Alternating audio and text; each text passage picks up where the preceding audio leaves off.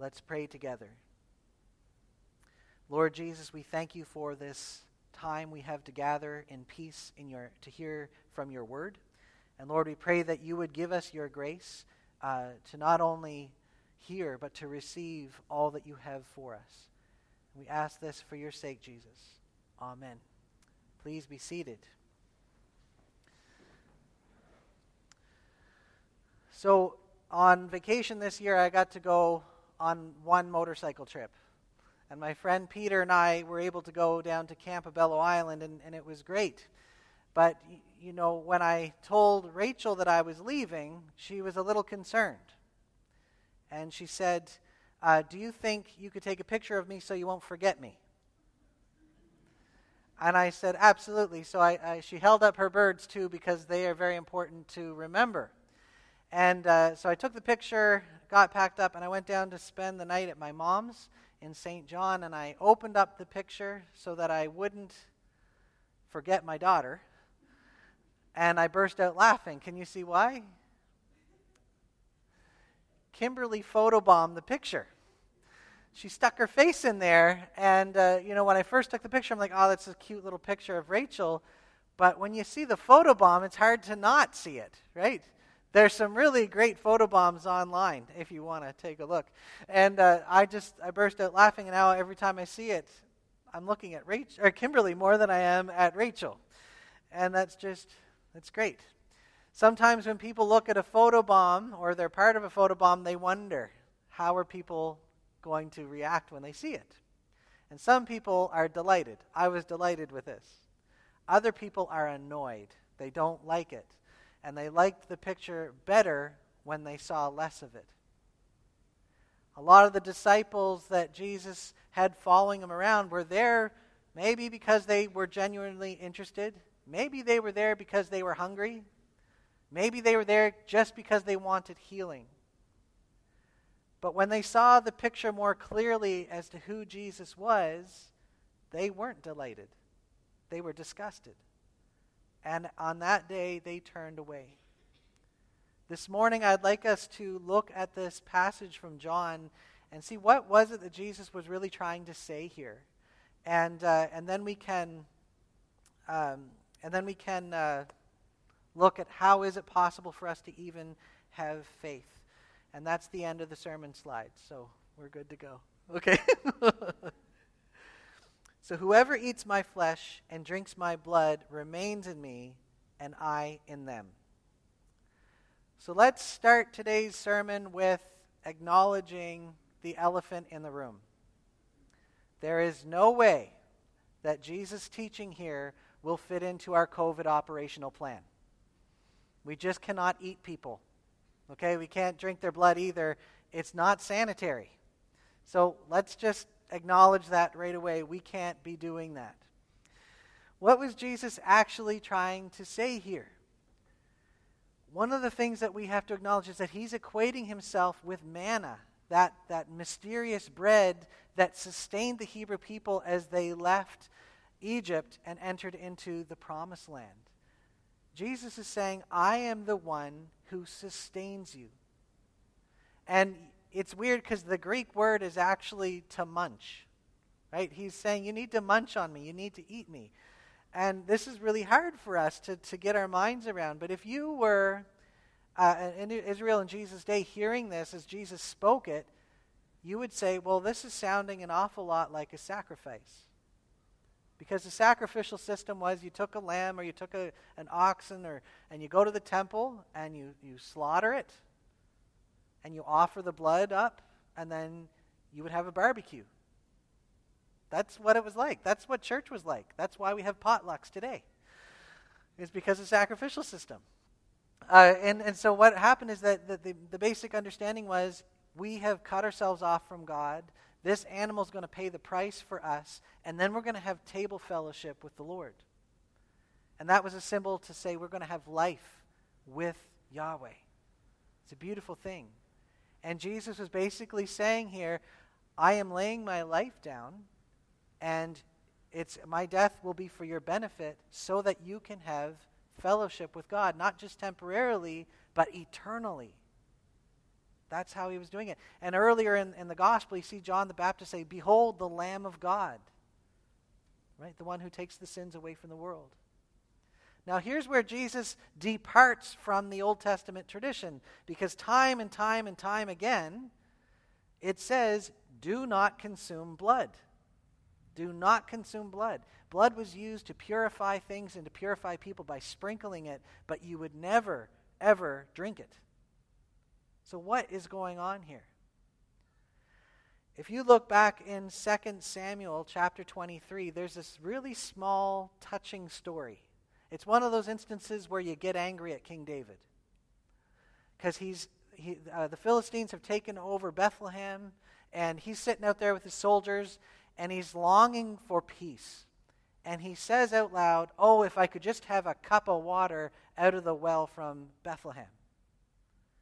And 3 of his mighty soldiers say, "All right."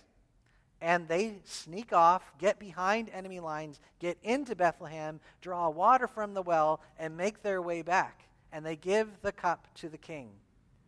And David is humiliated. These mighty men risked their lives for him, and they gave him this cup of water. What does he do with that cup? He pours it out on the ground. And he says, "I will not drink of the blood of these men who acted so courageously." Now, that's weird, right? The king said something, people went out for him, risked their lives, brought it back, and he wouldn't receive the offering. So, what Jesus may be saying here is, I am the one who's putting my life on the line for you, and you must receive it. You must receive it because you need me. Now we're going to look at what this means as a sacrament later, but right now Jesus is basically saying, you have no life apart from me. Let me sustain you. Let me rescue you. But on hearing it, many of the disciples said, "This is a hard teaching. Who can accept it?" And if aware of his disciples were grumbling about this, Jesus said, "Does this offend you? Then how are you going to react when you see me for who I really am?" I read a saying recently that said, "Nothing demoralizes good employees more than when the boss tolerates and rewards bad employees." Nothing immoralizes good employees more than when a boss tolerates and rewards bad employees. I love the fact that Jesus did no backpedaling here. "Oh, they didn't get it. Let me approach it this way." No, he says, this is the truth. You need me. And I can't change that. And he doesn't change that. He just lets them go. It's a beautiful thing. There are true and false disciples, and the difference is, where are we trying to put Jesus in our lives? Is Jesus sort of a nice, helpful guide over here that we can take or leave? Or is Jesus the center of who we are? This is no different then than it is today. Is Jesus the center of who we are? Is he the one we are seeking to pursue? Jesus goes on to say, and this is really important, that this is why I told you that no one can come to me unless the Father has enabled him. One of the I was at, I went home, I went to where we call home yesterday to bury my Aunt Linda. And we were standing around the grave. It was a graveside service, and Pastor Chris was there doing the ceremony. And I just see, my sister came up to me and she said, "This is the only committal I've ever been to where beer was being distributed." And I said, "No, it's not my first rodeo." There was a sense of hopelessness there for a lot of people. But Chris said, one of the things he said is that people look at graveyards and they see a place of death. And they see it as kind of a creepy place, and that's always depicted in Halloween pictures and stuff like that. He said, for the Christian, the cemetery is where the party's going to happen. This is a happy place, and this is just getting us geared up for that happy day when death is finally defeated. When I think about my family, I really hope they heard that message and that God enabled them to receive that message. If there's people in your lives that are just, they're sort of a burden and you're aching for them to know, remember, it's not the argument. It's not even your witness. It's the enabling of God to receive those things. So be faithful in your witness. Give good arguments. But remember, it is the Holy Spirit, it is the will of the Father that allows us to come to him in faith. So let's trust in that. I am rambling here. Okay. Last year, from this time, many of the disciples turned back and no longer followed him. Last year during COVID, there was a handful of really highly known Christian leaders that left the faith. People from Hillsong, and there's a teacher down in New York somewhere. They were just pretty popular people, and they left. But they didn't just leave. They said, in light of the suffering of the world and this issue and that issue and this issue, I can see now that my faith was stupid and I regret my time here in the church. Sayonara. And they took people with them. And in light of that, there's a Christian rock band leader named Ken Stortz, and he wrote an article that was entitled, What the Hell is Wrong with the Church? And he was basically saying to these leaders that left, why would you take your doubts and smear them everywhere? Why wouldn't you pray? Why wouldn't you read a book? Because there's nothing happening to the church today that hasn't been happening for 2,000 years. And people have been wrestling and struggling with doubt and the problem of evil for a long time. Why not go to them? And in his critique, he said, you've taken your eyes off of Jesus. In many ways, this has been a very discouraging year, right? With missing one another and not being able to gather in the way that we used to. And on top of that, in this building alone, there was a lot to discourage us, right? The alarm system went off all the time for no reason, right? So we were like, what is going on with this? We're getting called every 2 or 3 days because someone was breaking into the church. And then that light right up there underneath the projector, the battery went.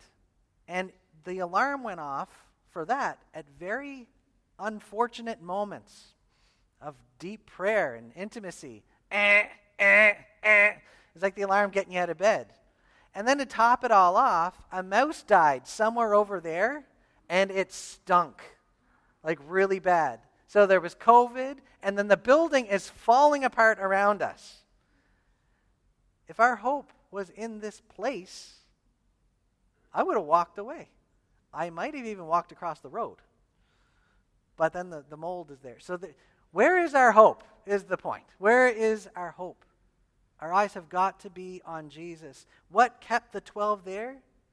Lord, to whom shall we go? You have the words of eternal life. And we know that and have come to believe that you are the Holy One of God. Jesus is the one to whom we must cling.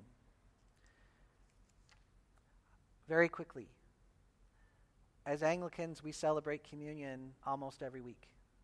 And we recognize the Eucharist as a sacrament. Do we know what a sacrament is? Right? In the prayer book, it says it's an outward sign and physical sign of an inward grace or reality.